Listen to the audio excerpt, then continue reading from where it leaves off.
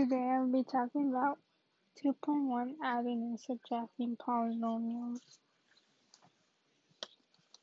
In 2.1, example 1, finding the degrees of polynomial. I learned that the degree of a monomial equals the sum of the exponents of all the variables. In example 2, for writing polynomials in standard form, I learned that I have to put them in order from largest to smallest, and the biggest number is the degree of the polynomial.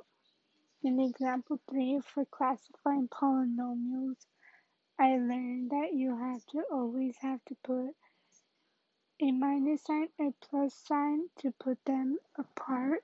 If there is no sign, it is always going to be a monomial. An example 4, for adding polynomials, I learned that when adding polynomials, you're only adding the coefficients of like terms, only adding the numbers in front of the variable.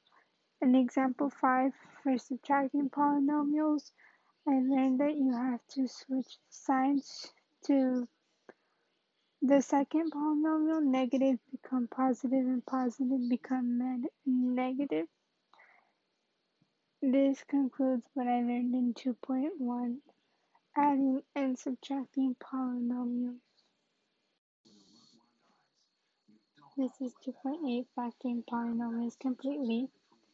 In this section, I learned how to factor by grouping and factoring completely. So factoring completely has many steps in order to get the correct answer. The steps are factor out the greatest common factor, which is GCF. Then you have to also get the greatest common factor from each term. And the last step is to factor out the common binomial. And you can do that by using the magic X, or you can just factor out by grouping. And that's what I learned in 2.8,